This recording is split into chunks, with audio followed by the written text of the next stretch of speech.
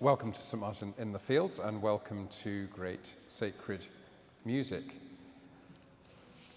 Advent, the season in which we now find ourselves, is the season when we recognize the tension between what has been revealed, Christ's first coming as a baby in Bethlehem, and what has yet to be revealed, Christ's second coming on the last day in clouds of glory. The word Advent means coming, so it refers to both the first and the second coming of Christ. One Advent tradition is to assign each of the 4 Sundays of Advent to mark the 4 last things: death, judgment, heaven, and hell. Although these days, a couple of days before Christmas, reflecting on hell has gone seriously out of fashion. O Come, Emmanuel is the distinctive hymn of Advent. And it's got an interesting story behind it. 1,500 years ago, the early monks marked the 7 days leading up to Christmas Eve, assigning to each day one of the scriptural names of Jesus: Wisdom, Lord, Root of Jesse, Key of David, Morning Star, King of all peoples, and Emmanuel, God with us.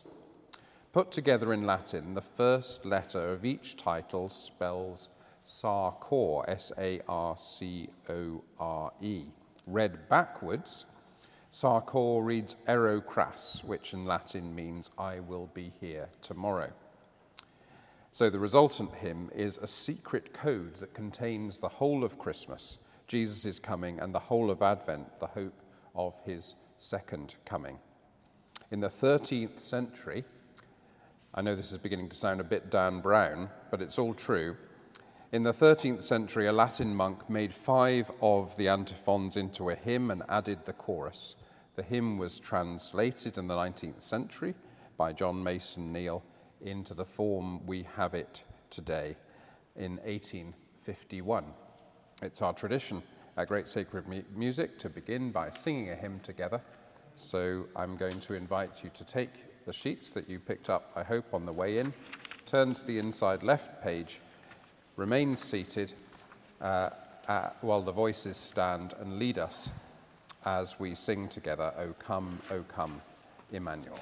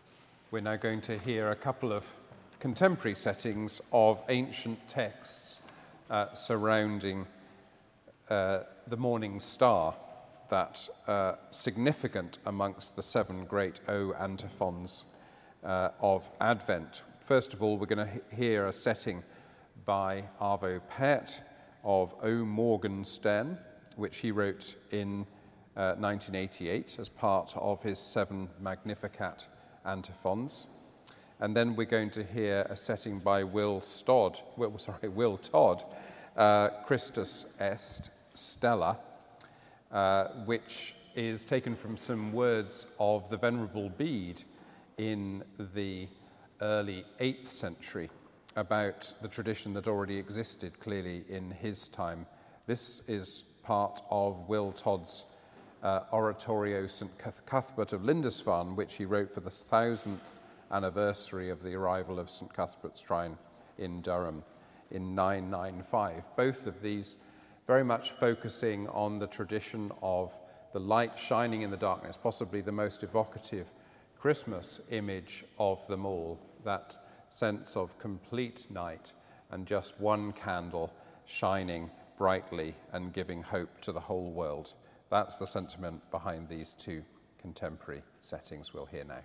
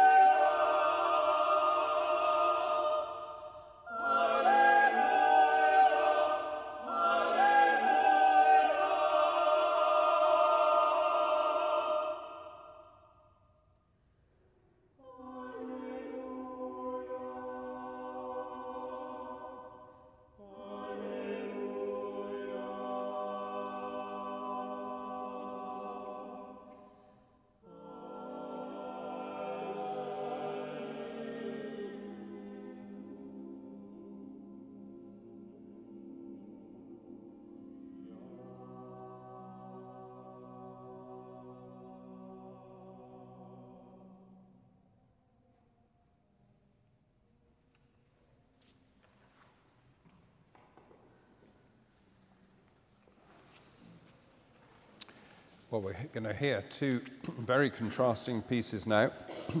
The first by Eric Whittaker, which comes from a short poem in English called Light and Gold by Edward Esch. And this was translated into Latin by the grandly named Charles Anthony Silvestri. I'm not going to suggest for a moment that there's anything pretentious about Eric Whittaker, but translating an English poem into Latin is quite a pretentious thing to do. He's made a great play on YouTube. There's millions and millions of people have viewed a YouTube video of Whittaker's, which has a mix of individual recordings by 185 singers from 12 countries as part of his virtual choir project. But you don't need to worry about YouTube. You get the real thing here from St. Martin's Voices. So anyway, that's Luxau Rumque that we're going to hear first, and then that will be followed by a very different piece, The Evening Star, originally from a Scottish 19th century poet, Thomas Campbell, and set by Samuel Coleridge Taylor, a fascinating man whose mother came from London and father from Sierra Leone, who became a successful musician, both in this country and in the United States, but died of pneumonia at the age of 37. He experienced significant racial discrimination, but he was also received by Teddy Roosevelt at the White House in 1904, which was quite a rare event for a person of color in those days. Let's enjoy these two very different pieces.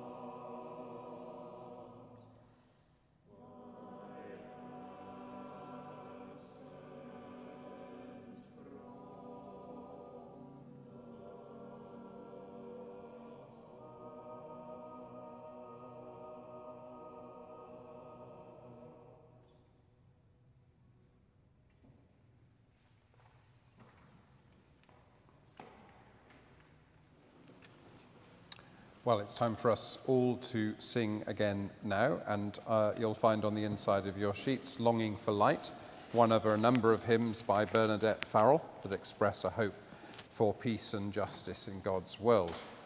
Each verse of the hymn, as you'll notice, moves from a statement of what many long for yet don't have, basic human rights and the fundamentals of everyday living, to our commitment to share what we do have and respond to the needs of others. And thus we may become a light for the world to see, servants endeavouring to make Christ's kingdom visible on earth. Bernadette Farrell doesn't describe herself as a hymn writer. She is a community organiser in South London. She says writing was never her plan. She just responds to the needs around her. Nonetheless, she's become one of the most influential Catholic hymn writers of our generation. We remain seated. We'll sing the whole of Longing for Light. We wait in darkness as the voices stand and lead us.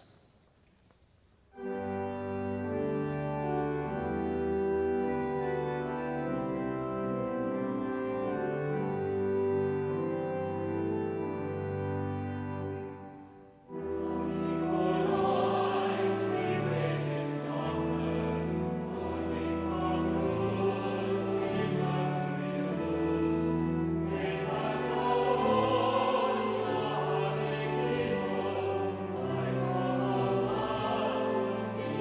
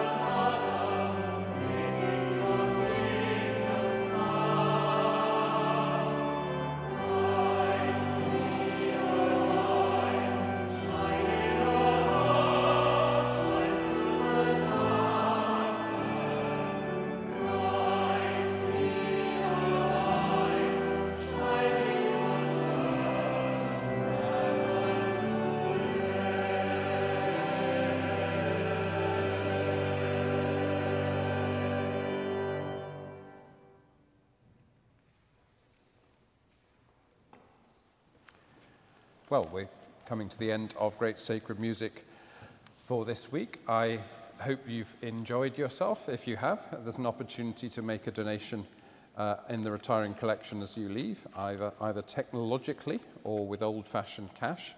And if you're joining us online, it's all technology for you. Do note that our sister programme, Choral Classics, is taking a break for Christmas and will resume on the 8th of January. But we'll be back at Great Sacred Music next Thursday with a programme entitled Welcome Yule, which will get us in the mood for the festive season. I'm sure you're not yet in the mood, but you will be so by 1:35 p.m.